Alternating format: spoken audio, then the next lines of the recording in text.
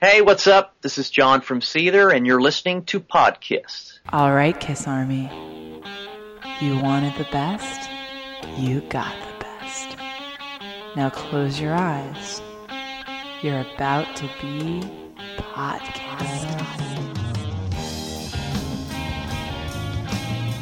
Every so often we get some email from somebody at the Podkiss. We love to get fan mail and check out what the pulse of the people is and what everyone's thinking. And every so often we get an email from a gentleman like the fellow on the other end here. Could you please introduce yourself, sir? Hey, Ken. This is John Humphrey. I'm the drummer for the band Seether.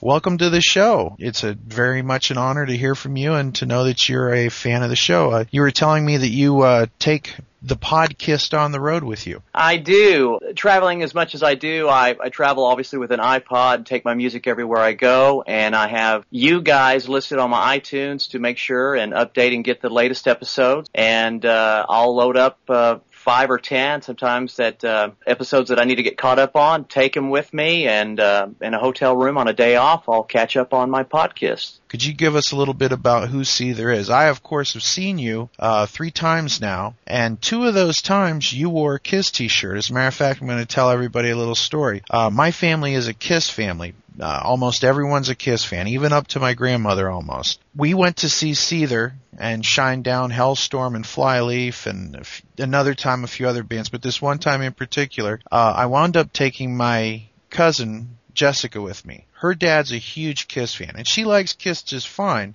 but she's sick of Kiss at some point because, you know, maybe like your wives or children, they might be sick of hearing Kiss all the time. Anyway, so we get to the concert, and we're having a good time, and up comes Seether, the headliners, and there you guys are.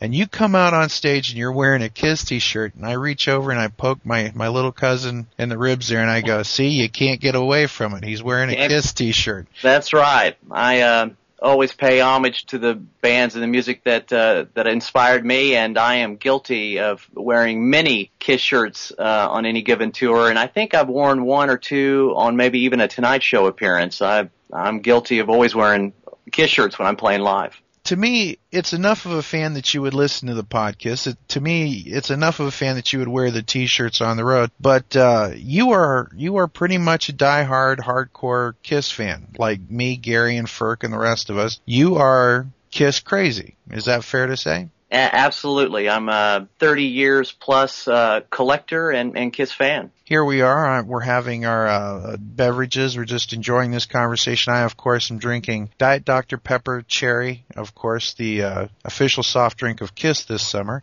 There you go. Getting that little plug in there. I'll tell you what, it was really cool. I saw him the other night, and when you see those big trucks with Kiss emblazoned on the side and their faces, yeah. Oh my God! You just feel like you're living in Kiss world. You know what I mean? It's an amazing. And Gene thing. made another dime as well. I'm sure. Exactly. Yes. And of course, Paul and him split that. So you know. Yeah. Right. Nickel each.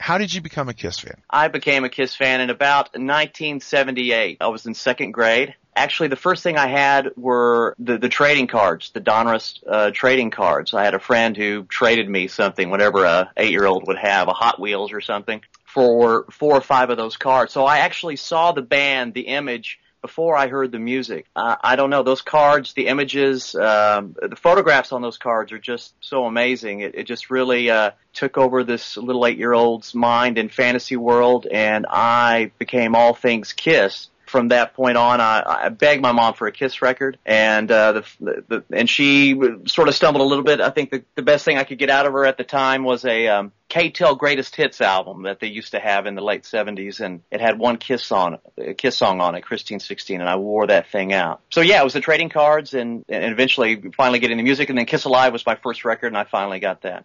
You mentioned the Donruss trading cards. Do you think that there will ever be Seether trading cards? I think it'd be a great idea, right? I think it'd be demand. I don't know if the photographs would be as cool as those Kiss photographs. I mean, Kiss is just the ultimate band to photograph, and just everything, the whole package itself. They just lend themselves to everything merchandise-wise, especially trading cards. That'd be a great idea. I don't know if it'd be as exciting as the Kiss trading cards were. Did you ever think when you were a young boy that you would one day be playing halls and stadiums and stuff like, Peter Criss and Eric Carr and Eric Singer? When you were very young, did you ever imagine that this would happen to you? Yeah, I think I was a bit of, a dreamer, if you will. I mean, really, this band does that to people. I listened to your interview with Joe Casey, and at different walks of life, he went into comics, and for me, it was the musician. And one of my first concert was the Creatures of the Night tour, 1983.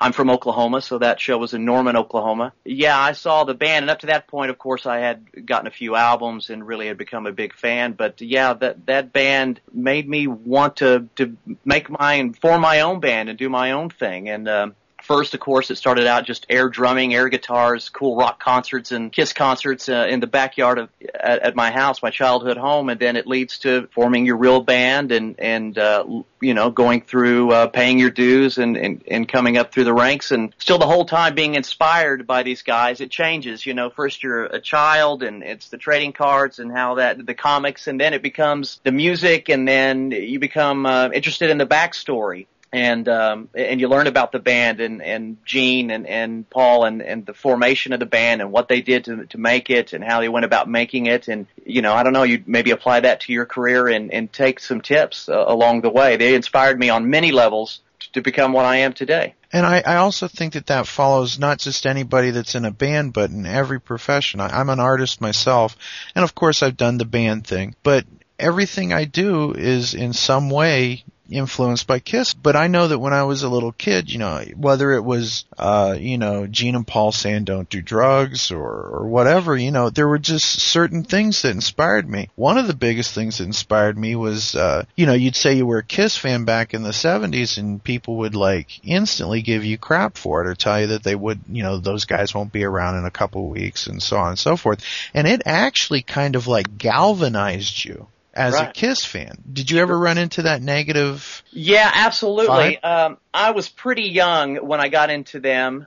Like I said, 8 years old, pretty young to be getting into a rock band. And I missed the Alive 2 Dynasty tours. And like I said, my first one was finally Creatures. So I definitely stuck with them, Unmasked. And I loved Unmasked and Elder. And then, picking up the People magazine and discovering all about Eric Carr. I blew off a family trip my family took to a lake one weekend to stay at home and watch the Kids Are People 2 episode to see Eric, I mean, I was a diehard. And through those years, those waning years, it probably wasn't cool. Well, it wasn't cool to be into Kiss, especially during the Elder phase and everything. And I stuck with them, man. They were my band. And I love those albums. That era is some of the closest music to my heart because, I really did, feel, an association with that maybe a different era that, was different than, during their heyday and the fans of that era. You mentioned the Creatures tour. The drums on that album are just absolutely amazing. On the Creatures of the Night album, if you go on Eric Carr's website,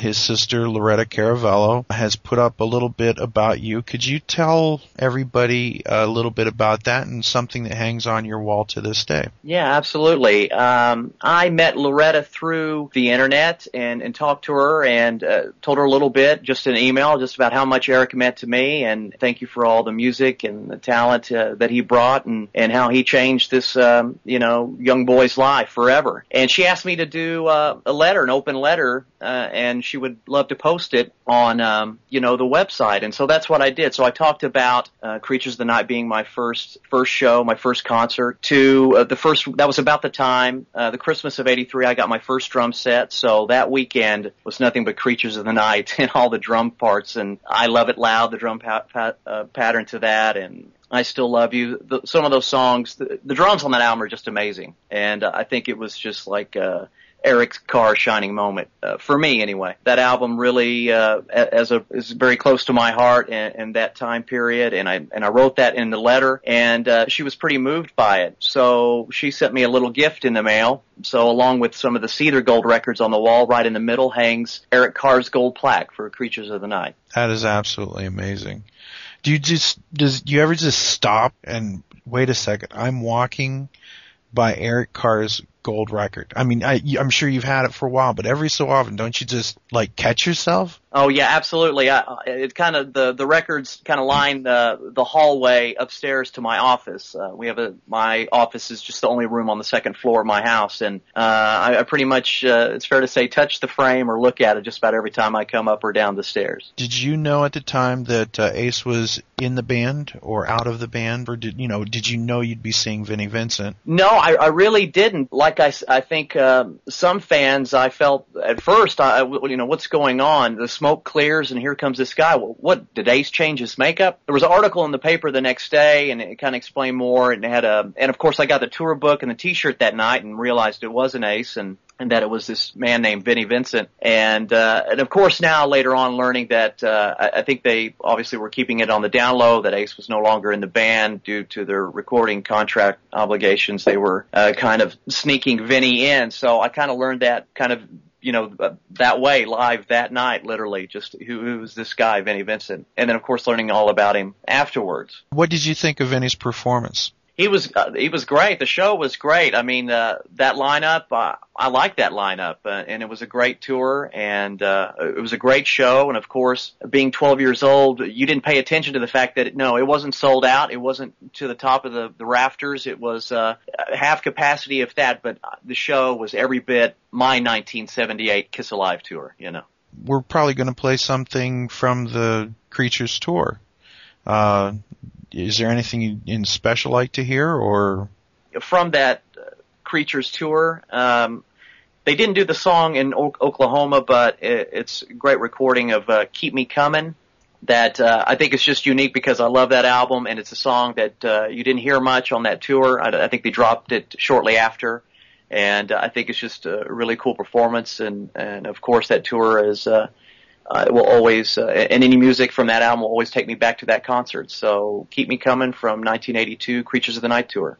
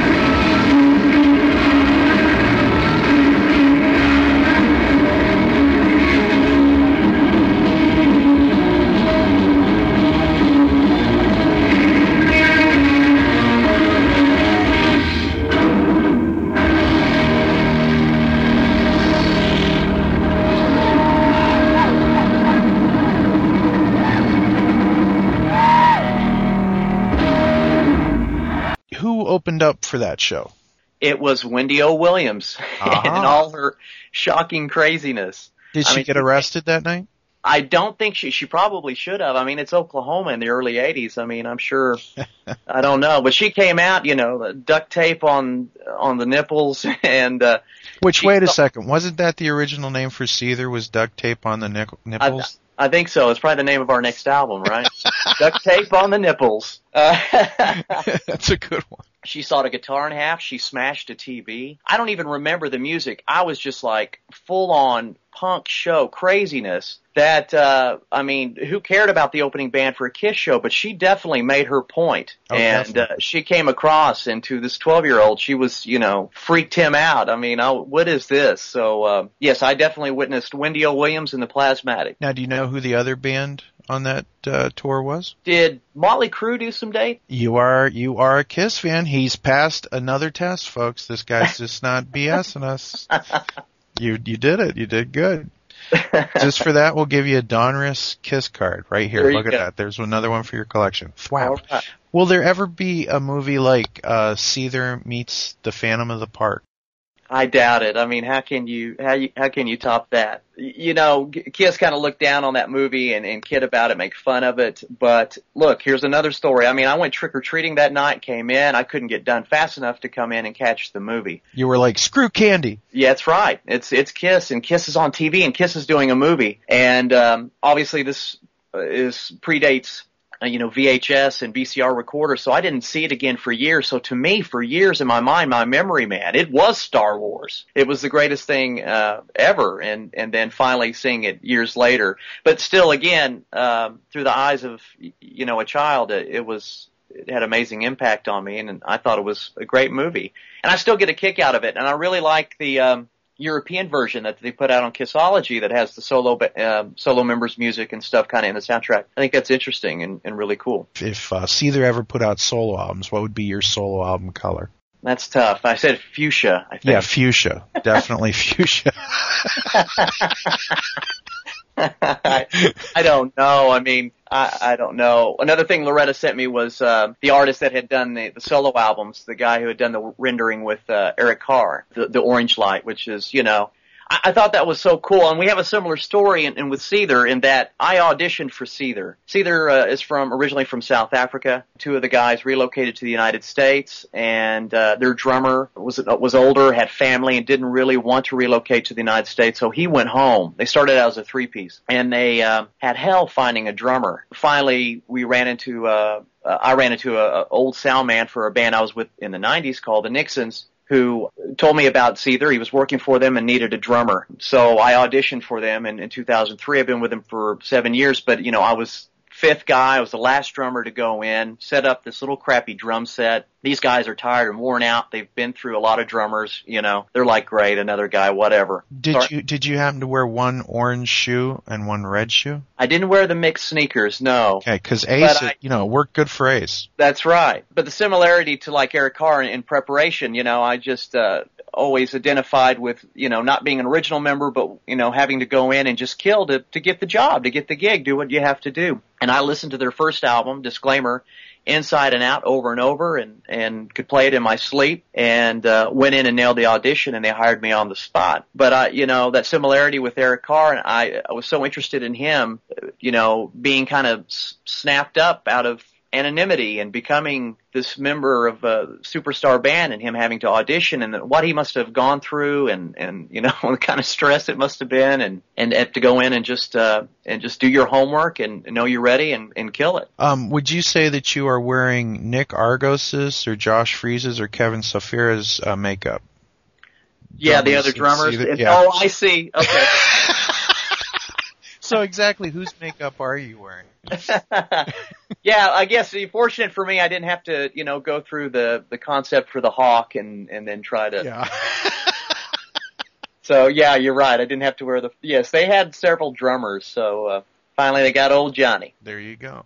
And after that, boom, went the sales. So, it all worked out good for everybody. Yeah, that's right. I mean, right away we went into the studio and did a song for the Punisher soundtrack, which was Broken, the duet with Amy Lee. 'Cause I'm broken.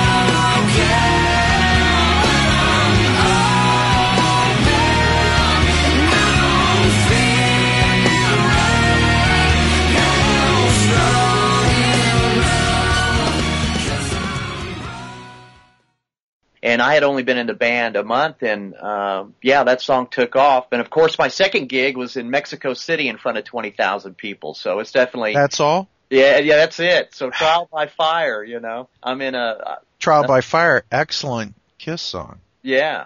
Actually, that's one of my favorites. I always wish that would have been released as a single. Oh yeah? Yeah, seriously, it's a very motivational song. It's almost like a rewrite musically of Lick It Up. Right. Musically, it's got that jung jung jung jung jung jung, kind of thing, Right. like at the beginning of Lick It Up. Right. But what a great song! And as I've gotten older, it's just one of those songs. It just to me sums up the Kiss ideal. Like do you remember in the Animalized tour book, there's that picture of Gene with his tongue sticking out, and it says, "Don't take shit from anyone." I do have some of the 80s stuff. I have to be honest, they didn't come on the Lick It Up or Animalized tour to Oklahoma. Really? This is where, being a fan for so many years, I did see, of course, Asylum and Crazy Nights and Hot in the Shade. But so to this day, I don't even have an Animalized tour book. Well, I bet it's on your list of things to get now. It is now, yeah. There you go. About the Asylum show that you saw. You had seen Kiss at their darkest, and with Wendy O. Williams opening up, then of course Duct Tape on the Nipples. And were there religious protesters at your? Yes, absolutely. In fact, yeah, my cousin took me and my little brother, and the pamphlets were handed to me. She took them and threw them on the ground. And don't listen to them, and just come on. She was great. She was kind of like an older sister, and the one my mom trusted to take me to a rock concert. Now, what's her first name? Her name's Karen. Karen, I love you, and so doesn't John. We are very proud of you, and we thank you for taking him to the show. That's right. That's right. And the pamphlets and the religious protesters, of course, in Oklahoma, you are in the Bible Belt, so we definitely had that going strong. My parents were great, though. They didn't know what to make of Kiss completely. They definitely heard the music blaring out of the bedroom for many years and saw their son put on makeup and jump around and air guitar around the house. But they let me, when I was old enough, go to the shows. They were very supportive, so I have to give them kudos as well. Now, you mentioned that you do a lot of collecting. That's an understatement. That's an understatement. Do you have have enough room for your stuff at this point, or? I'm in my office and it's pretty stuffed. I've got a lot of stuff. Especially in the last year, I've just, for some reason, kind of gotten back into it again, and have definitely gotten a lot of stuff. What are the best pieces of your collection, the things you're most proud of? I think there's a couple that stand out for me. One is the band I was with in the 90s called the Nixons, had the honor of opening for Kiss on the reunion tour. We did 6 shows with them in 96, and I have a poster that I brought along with me. It's an outtake photo from the first album, photo session. Oh my God. And I had them sign that for me in silver paint pen. The signatures are just excellent. I had that framed, and that's sort of the centerpiece of my office that hangs right over my desk. So now listen, you and I have become extremely close. I just want to lay this on the table, okay? Just want to put this out there. Something happens, God forbid. I get that, right? I don't know. I've got 2 sons in front of you, so. Yeah, but they're probably into, something else, right? Are you kidding? They've been hearing Kiss since they were day one. We'll throw up the horns then. That's cool. All right, so I'm third in line. Okay, well, I thought I'd take a chance. Sure. Can't blame a guy for trying. That's right. Okay, so there's that. That's very cool. Yeah. And I'd have to give props. I've been 20-year plus friends with another gentleman here from Oklahoma, the author of Kiss Alive Forever, Kurt Gooch. I've known Excellent book. Excellent book. Yes, excellent book. Can't say enough good about it. That's right. It is. It's a must-have for your collection.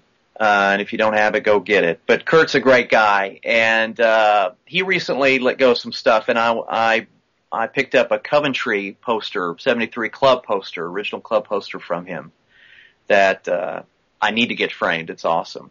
Coventry, the dates are like, it has the band Wild Honey on there. It's one of those, handmade, self-printed. Yeah. And he got them, he told me the story. He had acquired, when he was doing research for his book, this giant case from Eddie Solon, who was a good friend of Ace's and sound engineer, and he just had a trunk, if you could imagine, opening it up and the light shining with just set lists and old, interviews, reel-to-reel tape. I mean, crazy stuff. Anyway, one of these posters were in there, and he saved one, and I got one of those from him. And it's something that, like I said, I need to get framed, but I think it's really cool. Something that, before the first album and their club days. What is the one piece of merchandise or the one collectible that you don't have that you want?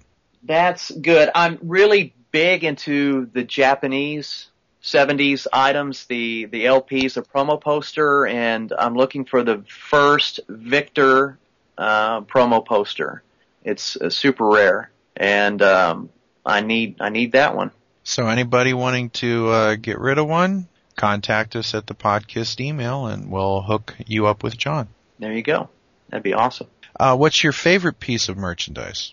My favorite, next to the Eric Carr plaque, that's kind of tough. I think the pinball machine. Of course. I love it, and I went through quite an ordeal. I got one from eBay 10 years ago when eBay was in its infancy, and they didn't have PayPal and kind of the protection and recourses you have now. So I bought it, and it showed up and didn't do anything the guy said it did. It didn't work. It didn't come on. I now have met and subsequently have a really close friend who repairs these things. He does a great job, and he's helped me fully restore it back to health. It plays, it works, and even got me a new back glass and stuff for it. So it looks beautiful. But I say the pinball machine. It's a great piece. Now let me ask you a question. Will there ever be a Seether pinball machine? Now I think that would be pretty cool. I think a Seether pinball machine. Hell yeah. Why not, right? Why not? I think that'd be great. Play a little Seether music, and it could just be one of the new modern ones with 3 or 4 balls going at any time. I think it'd be awesome. Mm-hmm. Well, you need to let Sean know. As a matter of fact, I'm mentioning Sean Morgan, who's the lead singer and main writer of the band. He was asking you about you being a Kiss fan. Now, what does Sean know about Kiss? I mean, everyone knows a little something about Kiss. So. Yeah, and very little at that. And I've definitely given him a little schooling. I bring the DVDs on, and when we're on tour on the bus, I mean, we're all on a bus together. Does he sit there and roll his eyes, or is he like, this is cool? I mean, which is it? Yeah, when the Shandy video comes up or something, he's like, what's going on here, and you're having to bend and explain. Yeah, but wait a second. No one can crack on Shandy. You guys covered Wham's Careless Whisper, but you had a hell of a hit with it. I know. We took, all being 80s kids, a ridiculous song. Well, not ridiculous, but just kind of a funny song, I guess, and made it heavy.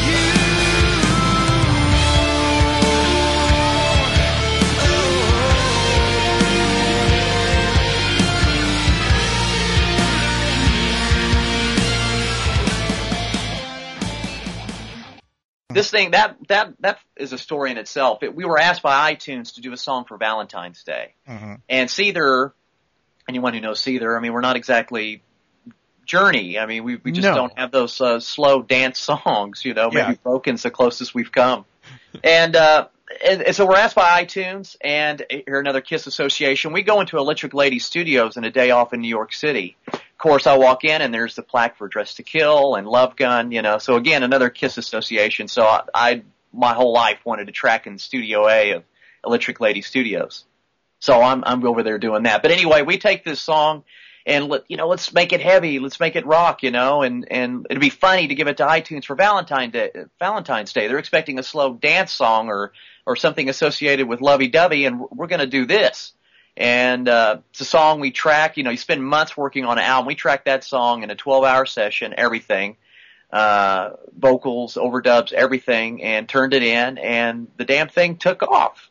And took off on radio and was added to the album on later pressings, and it was awesome. And it really did become a huge hit for you guys. You really can't pass that up. So when are you going to cover Shandy? I got to talk Sean in. I think, why not? We did Careless Whisper. I think it'd be right in there. I love Shandy, actually. It's a great, pure pop song. And, yeah, I'd probably have to twist Sean's arm. Maybe we'd have better luck with Deuce, but I think Shandy would be cool. This is Keith LaRue, and you're listening to the podcast. That leads us to something else. If you could pick one Kiss song to cover, what would it be? Yeah, it would be Deuce. I love that song. And you know, like I said, explaining my story, my first album was Kiss Alive, so that was the first thing I heard. And I think the Kiss Alive version still stands up to this day. I just love the intro and Deuce, man. I think it rocks. I love that version of Deuce. But yeah, I think my favorite Kiss song is Deuce. Wow. Excellent Get up choice. and get your grandma out of here. I don't know exactly what Grandma did, but she's got to go. So you saw the Creatures tour, and it was Kiss at their darkest, and Wendy O. Williams, and of course, the protesters outside. And then the next time you see them in concert, it's Dayglow, Poison-esque, Asylum-era Kiss. Yeah. Who opened up for that show? Wasp. Of course. Oh, yeah. Now, what did you think of that?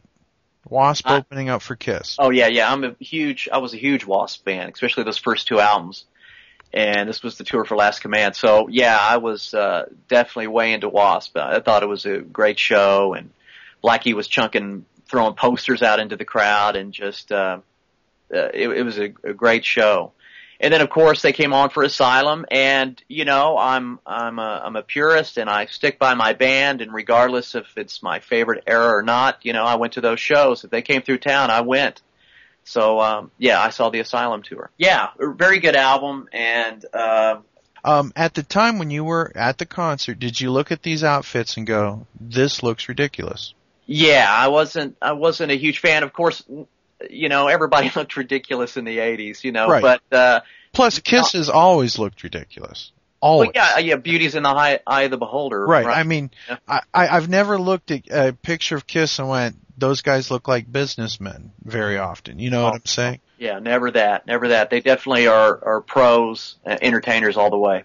No, yeah, they never, like they always said, they never want to look like four slobs or four guys rolling out of bed going on stage. They never looked like that, for sure. So what'd you think of the Asylum show itself?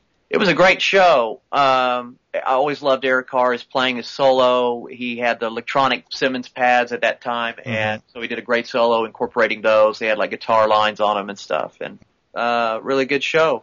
Energetic. That huge logo for that tour.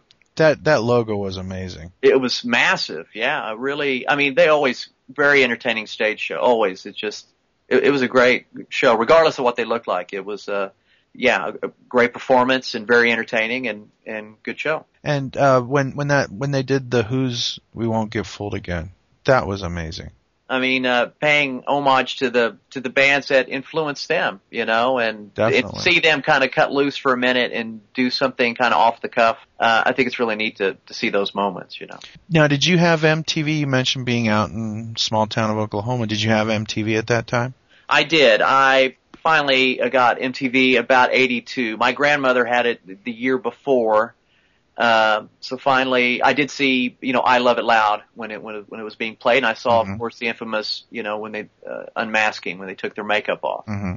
Do you remember how they kind of dominated that Dial MTV era? You know what I'm talking about? Yeah. It was like you could almost set your watch by Here Comes a Kiss video. Yeah, you did see them a lot. Of course, I was very glad when Headbangers Ball and stuff like that came along because, and there was like a half-hour metal hour for a while, and they, you definitely could catch your Kiss videos. Yeah, I remember you could go home at lunchtime because they had a show on at lunch and then a show again at 6 o'clock at night and then one at night again. This was all Headbangers Ball, it seemed like, and sometimes you'd see Vinnie Vincent hosting or Ace Frehley or whatever, but it was cool. You could see Tears Are Falling and then the Vinnie Vincent single, Boys Gonna Rock, right. Which was a complete over-the-top video. But I like that album. I had that album too. Mm-hmm. Speaking of videos, what's your favorite video that you've made with Seether? With Seether, favorite video, probably Fake It. Okay. we had a lot of fun. That was the first single from the last album. And the idea of the song is, you know, kind of Hollywood and how people fake it in the industry or go through the motions, or people are all about the latest fads, and it's cool to have and own certain cars, especially in Los Angeles. And so it's kind of a tongue-in-cheek video with us in a jet airplane, and it looks like an R&B video, and dancers all around us, something Seether wouldn't do at all. And it takes us to these different scenes and different places if you were to see it, just kind of over the top and very un-Seether-like, and it's kind of funny. And that single did real well for us, but that was a fun video to make. Now, how long does an average video take to shoot? It's like a mini movie, depending on band performance. If it's, you know, more storyboard and less band performance, then obviously, but we're there regardless, always overseeing kind of what's going on with our input. So, you know, a day, 1 day, 12 to 14 hours. Yeah, and sometimes we've done videos where Broken was a 2-dayer, so that was 2 like 14-hour sessions out in Lancaster in the middle of the desert of nowhere in California. Now, can you tell us some of the bands you played with? Sure. We toured with Audio Slave, which was a great tour. That was in 2005. We've toured with 3 Days Grace and Breaking Benjamin, sort of peers of ours. Finger 11. We've played with Finger 11. They're label mates of ours. Great guys. Papa Roach. Papa Roach. We've also, believe it or not, we did a show with Kiss. We played Download 2006. Oh, wow. Yeah. What was that like? It was great. Kid Rock was supposed to be on it. He canceled something about he didn't approve of the dressing room facilities. So he walked in and walked back out. That I would have quit right there. I don't know. But yeah, it was Motorhead, Judas Priest, and Kiss, and we were on that bill. It was great. Did you ever think, I mean, I know that you opened up for them with the Nixons and then you play in Seether. Did you ever think when you were a kid that you would be on the same bill with Kiss? No, absolutely not. I mean, that was a dream beyond dreams. And to have it happen twice, like I said, to be in a band that did the reunion, and Gene and Paul handpicked those bands. We had a hit at the time called Sister. Yeah. That was doing real well for us, and I mean, we were handpicked for that tour. I spoke with Doc McGee, and he told me about it, and that Gene and Paul were listening to bands at the time, and I think at one point maybe STP or Alice in Chains were going to do the entire tour, and then they decided to take young and up and coming bands and give them an opportunity, and so that was great, a lot of fun. And then to be in Seether almost 10 years later to the month or date, and then be opening for them again, you know, overseas in London for the Download Festival. When you've talked to the guys in Kiss, what do you tell them? Did you ever have that geek out moment where you say, if it weren't for you, I wouldn't be here? I did. There was a photo that, God bless him, Tommy Thayer arranged. This is when he was still working with Kiss, before he was actually in Kiss during the reunion tour. And we had a quick photo op with Kiss with the band, the Nixons. And I told Gene that very thing. I go, you mean the world to me, and thank you for this opportunity to play with you guys. And Kiss, you don't realize how big a fan I am. And his simple response was, make all the money you can, kid. And it was like, snap the photograph. And that was his advice to me. Like, do this and be smart about it and make all the money you can. Now, you mentioned, God bless Tommy Thayer. There is a bit of a divide among some of the fans in the Kiss world. Because of what's happened. Tommy and Eric are in the band, and I know that you respect them as musicians, and but some fans are upset about some folks wearing the makeup. I, of course, think that that's silly at this point, because I myself look at it as Ace and Pete sold the rights, and to me, if you sell your house, you can't really complain if someone paints the walls red. You know what I'm saying? Yeah. So it is property of the Kiss Corporation now, and Kiss can do what they want with it. What do you think about this situation? Well, like I said, I totally respect these guys as musicians. Being a drummer, I'm a huge fan of Eric Singer. I think he's a great drummer, and I think Tommy's a great guy. I think he does it justice. I think with Sonic Boom, he emulates Ace really well. I mean, if Ace couldn't be there, that definitely would be the best replacement. It makes it sound, I don't know, he just has those nuances, his leads, they sound like Ace, and he's a fan, and he knows the sound, and I think he does a great job of it. I think maybe where I draw the line for me being a diehard is when he's sings Shock Me or something. That's kind of weird to me. But as far as putting on the makeup and keeping Kiss out there so a new generation can discover them and see them in concert, because Ace and Peter either don't want to be there or, however it goes, legal battles and whatnot. If this is the closest we can get, then I'll take it, Hi, this is Tommy Thayer, and you're listening to Podkiss. Rock on. Hey, this is John from Seether, and being a huge Peter Criss Kiss fan, one of my favorite songs that he played was from the Fourth Side of a Life 2, Larger Than Life, and this is the alternate version with a little bit different lead guitar parts going on. It's pretty cool. Check it out. Larger Than Life.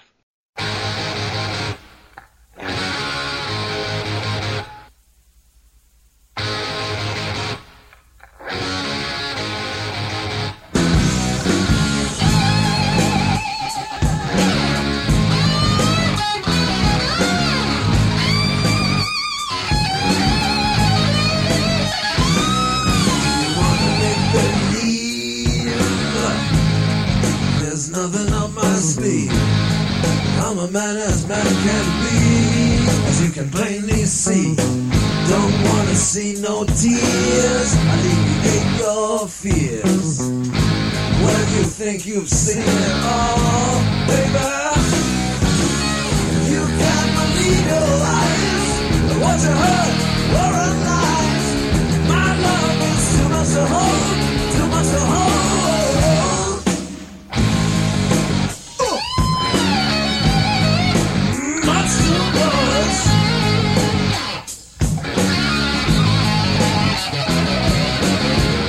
Someone you can fight, I'm plain in sight. You can't believe your eyes, or what you heard were not lies. I'm too much to hold, I can't be bought or sold. I'm far more than a man, I'm gonna make you understand. I'm a monster than my suspect.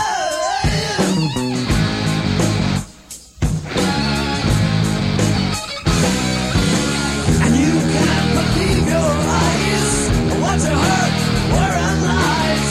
My love is too much to hold, too much to hold.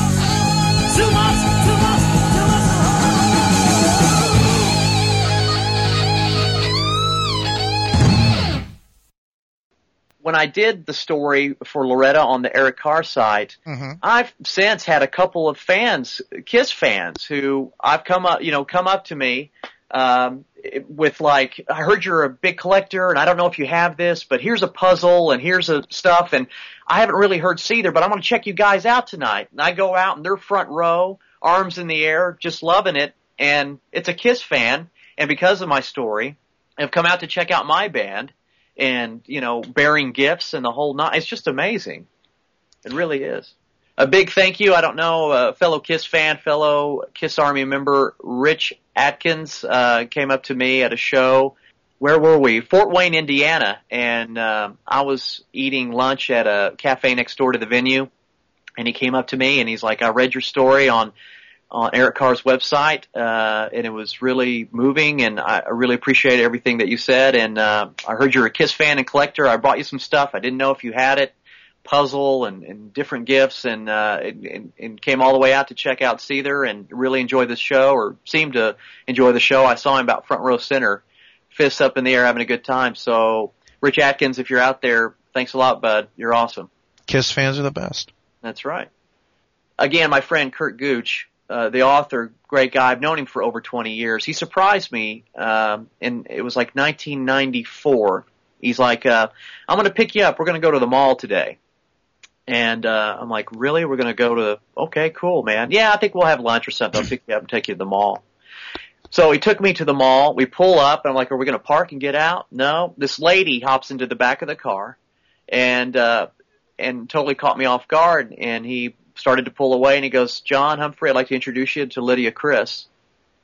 I flipped out, I was like, what?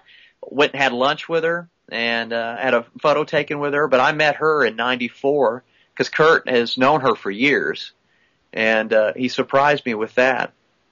That is amazing. And another cool one you'd get a kick out of, Ken, is I don't know how it came about, but somehow I got Marion Freely's number, Ace's mom's number. Oh, wow. Years ago. And I don't know if it was a fan who, somehow she wasn't unlisted. I don't know. But I called her, I had the balls to call her. It was like 87. And I had a band, like many of my garage bands at the time, and Ace was coming through town, and I wanted to open, knowing nothing about the business, like the promoter or, how you go about this. You don't call Ace's mom. But anyway, she was nice as she could be. I'm like, I'm an older woman, you could tell. I'm like, I'm a big fan of, Ace and, Paul, and told me all kinds of childhood stuff. Anyway, she wrote me the greatest letter. I still have the letter. It's addressed. It has her address from the Bronx, and she wrote me a letter like, I wish you the best of luck. I'm sorry I couldn't help you. I hope you get to play with Ace one day, and this whole thing. But that was another kind of cool Kiss, interaction, that I had along the way, How would you rate the guitarists of Kiss? There's, of course, Ace, Mark, Vinny, Bruce. And keep in mind, when we say least favorite guitarist, it may not necessarily, like, for example, if you were to ask me that, I would say Mark St. John's probably my least favorite. Yeah. But the guy technically could probably bury Ace. You know what I'm saying? Yeah. But he didn't have what Ace had. So, anyway, go on. Yeah, absolutely. Ace Frehley is my guy. He is the sound to me, guitar sound, the lead. Ace, man, the way he sings.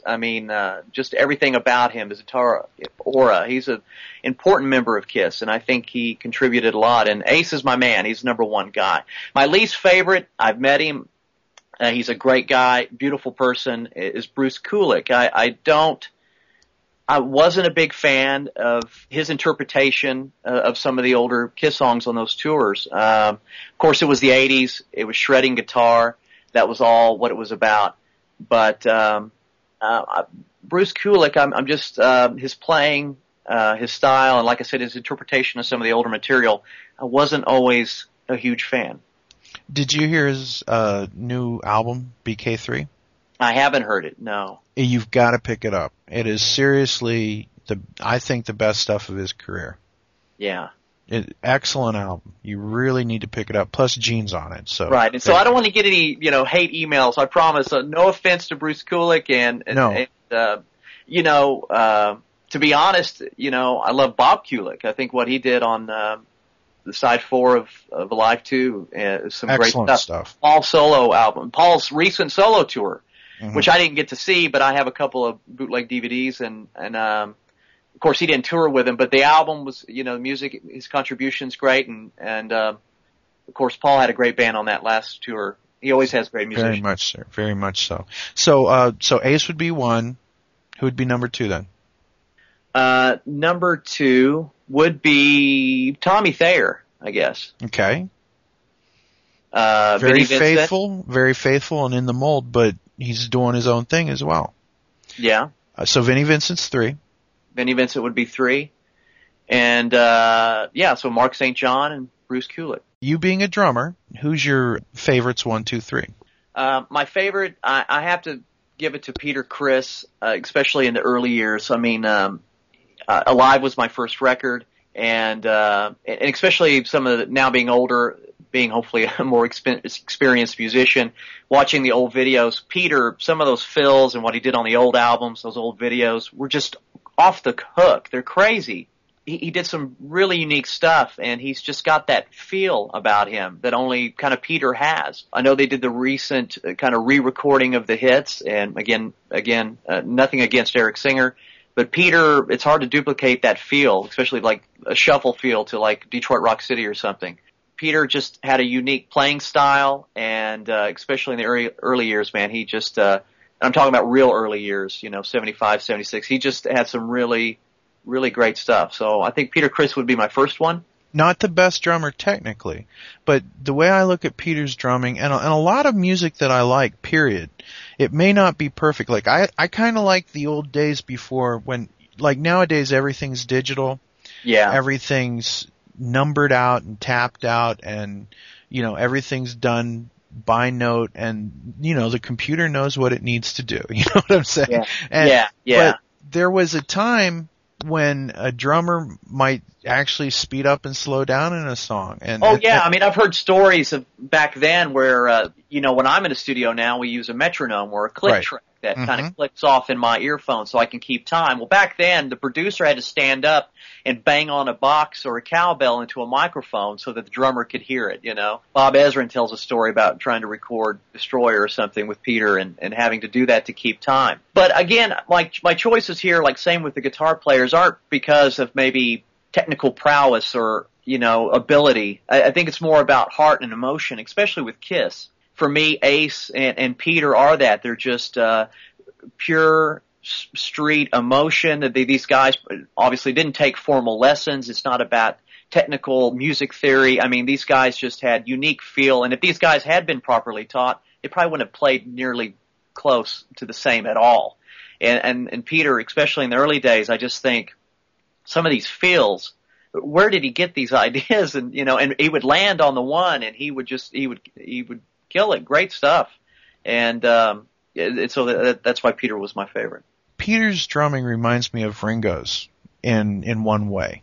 Yeah. Like sometimes Ringo gets a flack for not being the best drummer and probably, arguably the most impressive rock band of all time, the Beatles. You would figure that there would be like a virtuoso behind the kit. I'll tell you what Ringo did is the same thing that Pete did, and they brought that human heartbeat thing to it. And whatever needed to be done was done. Right. Yeah. Like it lent itself to the song. Right. And it fit perfectly. It just locked right in there. Yeah. So Peter Criss is number 1. Who's number 2? Number 2 would be Eric Carr. Like I said, I can't take away Creatures of the Night, that album, that time period, that first concert, and what it meant to me, and his playing. And so number 2 would be Eric Carr.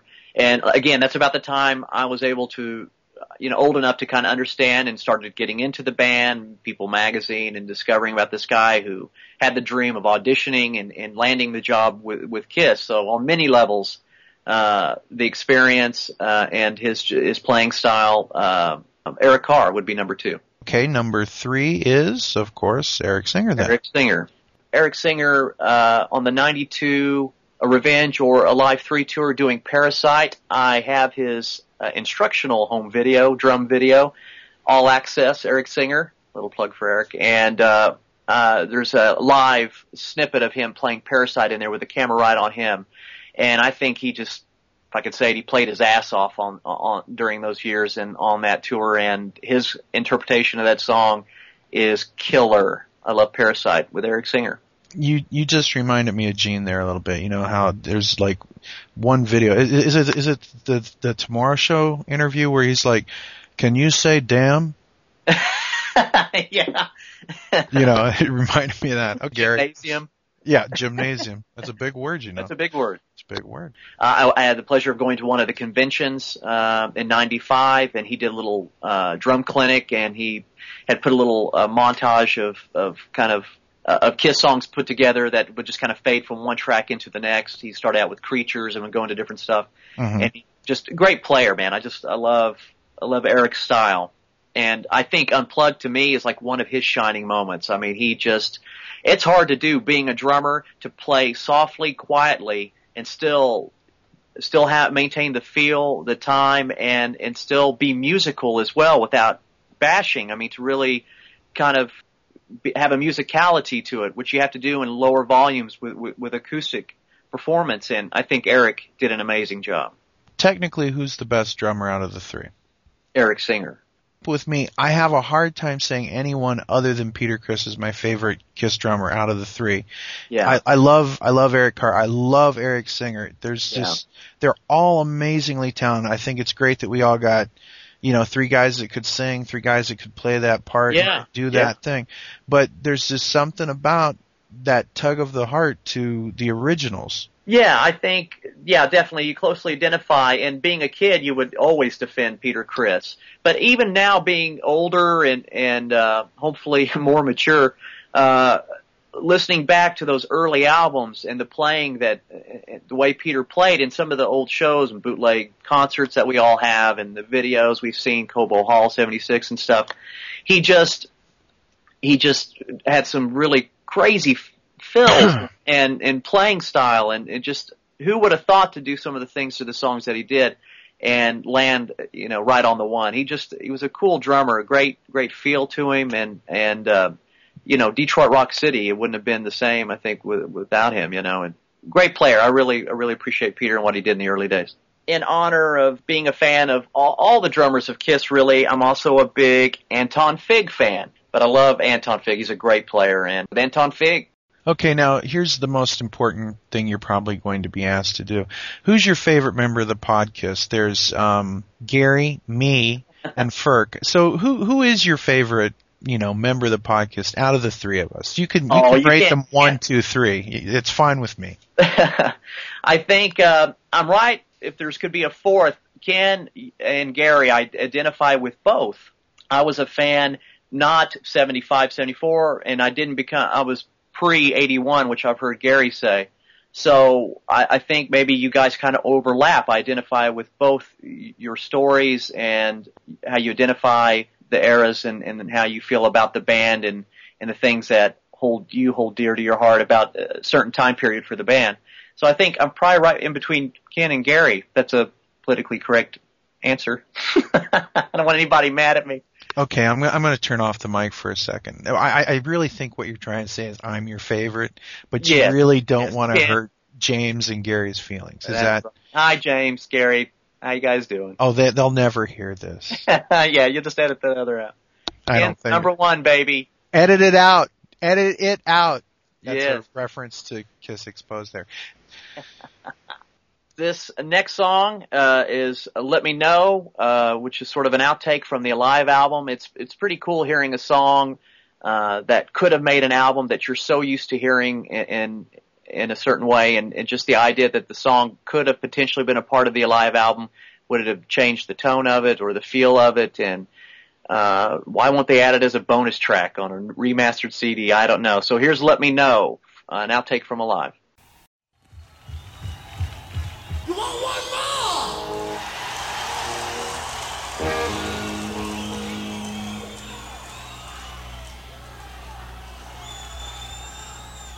Well, if you want to rock and roll, you just let me know.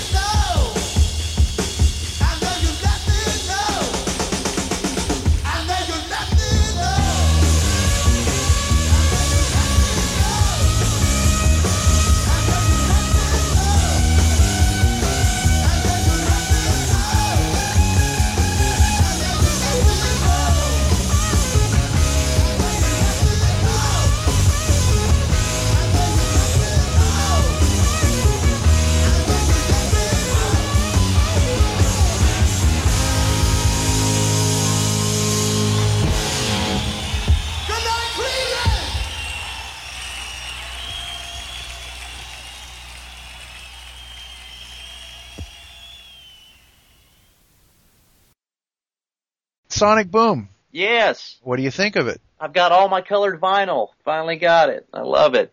I think it's a great album. I think it's a strong album. I'm an Animal is my favorite song. I think it's cool Gene stuff. And as we know, a couple of those songs were old demos that they've went back and revisited. So I think they tried to maintain classic Kiss in every way possible, even if it meant revisiting old material, old demos. And I think it's cool. I think it's honest. I think keeping it all internal, Paul producing it, the band playing on it, no outside players or performers, kept it honest and real. And I think it's a strong effort. I think it's a strong album.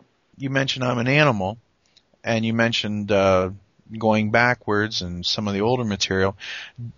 Are you aware that those lyrics are almost word for words the same lyrics to a song called Feels Like Heaven that was on Peter Criss's album? Yes, right. And I have the demo of that as well. Yeah. Okay. Yeah, it's just, yes, we all know the ending to that one. Play that now. No, better not. I'd love to. Something about flaps or something. Yes. Yeah. But isn't it weird that that song could have those two separate lives? I mean, because lyrically, they're when you read them, one's about like love and finding love, and the other one's basically the Gene Simmons mythos. You know, it's it really is amazing. You can basically write the song two different ways. Sonic Boom's a great driving album to drive to, literally. And I'm an Animal, just the feel of it, the aggression, and I just think it's a cool grab you song. And but I'll have to go back and look at the comparison, listen to the comparison. One thing I really like is the solo for that. Tommy is really kicking all kinds of ass on that. Oh yeah. And when I saw him in Pittsburgh last Thursday, it was so cool because Tommy laid the solo down, and in the solo he referenced Zeppelin and then another Black Sabbath song. He just kind of played these little bits, and it was just so cool. And then when he got done, he walked over and Paul stuck his hands out and they smacked hands and did one of those like snap things, you know, where like you just nailed this shit out. It was very cool. They're having a great time. They are. They look like they're having fun. It's, they're obviously not doing it for money at this point. They're doing it because, they love Kiss and this, huge monster they've built, and they're out there having fun with it. And that definitely comes across. They're having a good time. They don't look like, man, we don't want to be here at all. They want to be there, and it's cool vibe to have. And that definitely does come across. Are you going to see them on tour this summer? I hope so. I don't know if it's looking so good. They're going to be the closest they're going to be to me is Dallas, Texas in September, and we're going to be on tour in September. So I don't know if I'm going to be able to catch them. That's the hard thing about being a working touring musician. I mean, you got to pay the bills, but I've definitely missed a lot of shows. You can't always get to the ones that you would love to. I saw them in December in Tulsa, Oklahoma, December of last year, and it was a great show. I had a mutual friend that was working with them at the time, so they kind of snuck me and my family into the meet and greet. So I got to say hi to them and get a picture with them, and my kids finally got to see them live, and that was all cool, real cool. Speaking of Sonic Boom, had you given up hope of ever getting a new Kiss album? I did.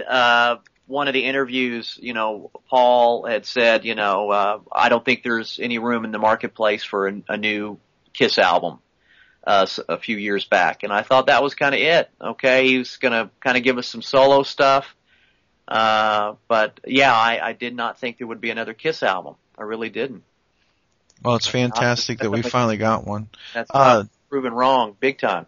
Thursday in Pittsburgh, he also was interviewed by Rolling Stone magazine, and he said that this is basically the beginning of a new phase, and that they're going in the studio in February and coming out with an album hopefully in the summer. Oh, that's great. Excellent news. I mean, making new music, a classic band like this, making new music that the fans are liking and that's doing well. I think it's great. It's like me and you had talked about. They're on top of everything. I just added the phone app to my iPhone, so that you can get the pictures and the video from recent. I mean, and it also connects to Kiss Online, and it's they're on top of it, man. It's a great way the fans can interact and talk with each other and post pictures and video. I saw a video for Shout It Out Loud up there for Pittsburgh the other night. I mean, it's just they're on top of them, always ahead of the curve. You were talking to me the other day about how Sean has come to you and said you were a Kiss fan, how, what's some cool stuff that they did for their fans, and you related how you kind of are steering some of the fan stuff that might be happening. Right. Sean always asks me, he's like, man, I know Kiss does everything merchandise-wise and the Kiss Army, and I'd like to really do a fan club on this tour. What did Kiss do with kind of asking about it? And of course, times have changed now with the fan club and the things that you get. But I explained to him about the Kiss Army folders, which is, I just love those things, and I collect them as well. But they would include a biography and the photos and a poster and just the newsletters, you would stuff like that. And just told him about when you got a Kiss Army folder and when you would sign up and you would get your certificate and your carrying card, you were a card carrying member of the Kiss Army, and he got a kick out of that and was talking about us doing a fan club on this album and some of the things the fans would get and maybe putting some of that sort of retro feel to it as well. So we'll see. But yeah, I was definitely telling him all about being in the Kiss Army. As a member of a rock band, you obviously know that there are Seether message boards and stuff like that. Is there a pod Seether out there? Not that I've seen. Maybe one of these days there will be. You never know. Do you think that in a parallel universe that maybe Gene Simmons would be on the Pod Seether show? Like you're on this one. You know what I'm saying?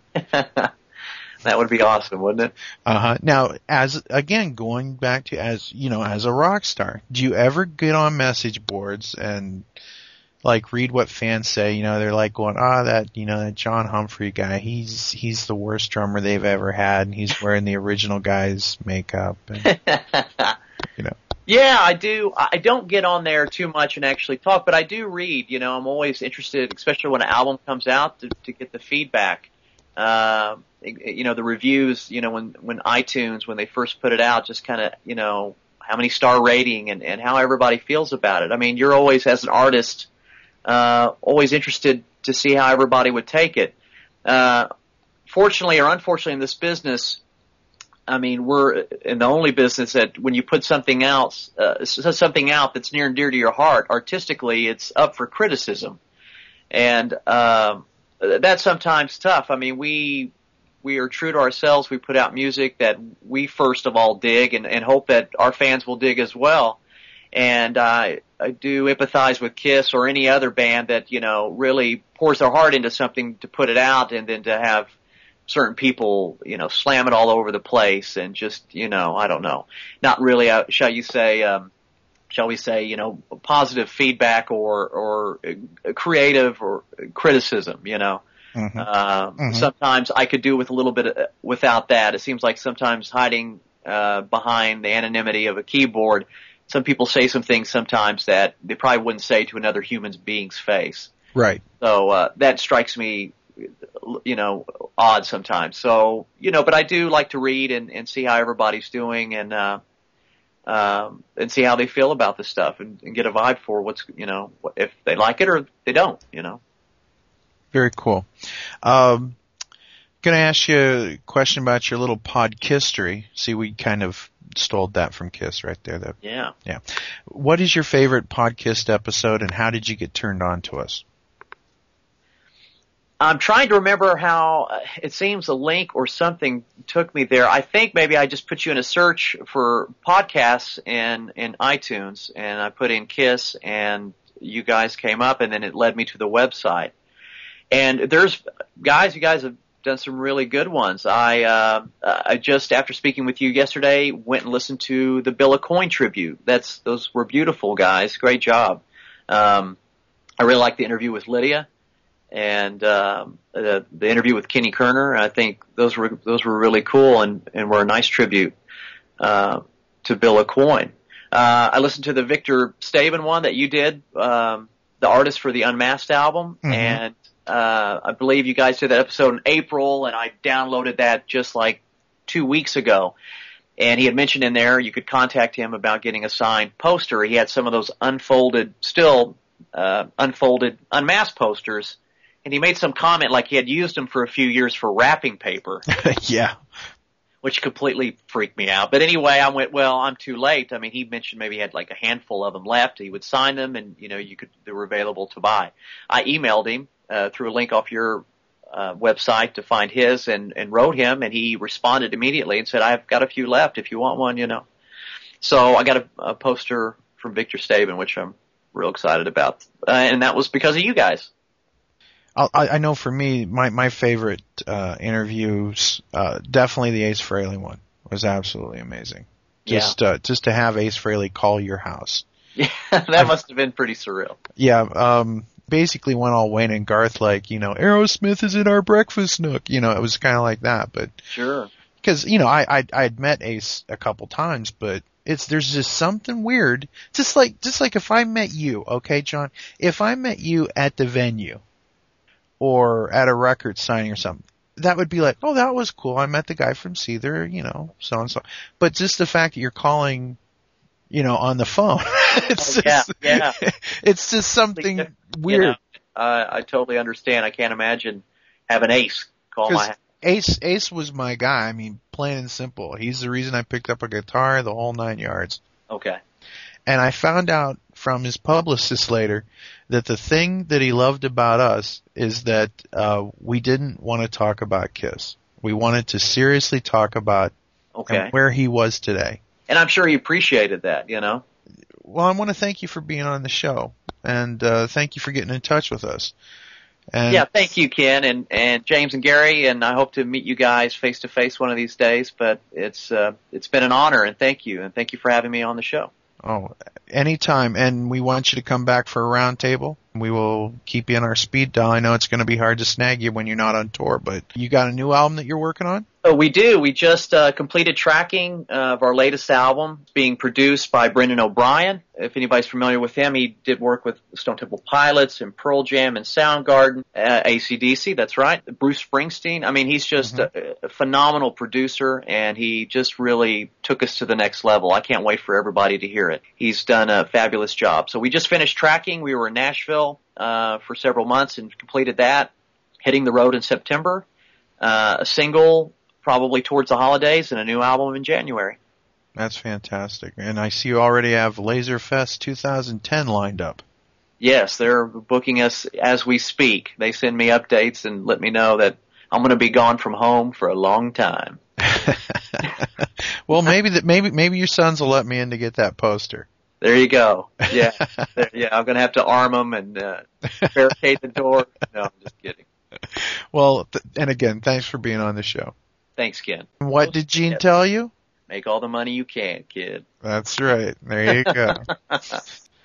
Cool. So plug your website. And, Seether.com.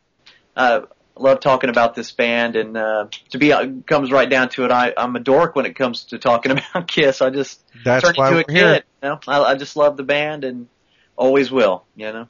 Okay, man. Well, thank you for taking us on tour with you as well. Okay, buddy. That's so cool. All right. All right. We'll talk to you soon. All right. Bye. Bye-bye. And that's our show. Thanks for listening. Just drop us a line at podkist@gmail.com. And as always, a big thanks to Gene Simmons, Paul Stanley, Ace Frehley, Peter Criss, Vinnie Vincent, Bruce Kulick, Eric Singer, Tommy Thayer, and the memories of the late great Eric Carr, and the late great Mark St. John. You are Kiss, and we are your army. Thanks for listening. Good night.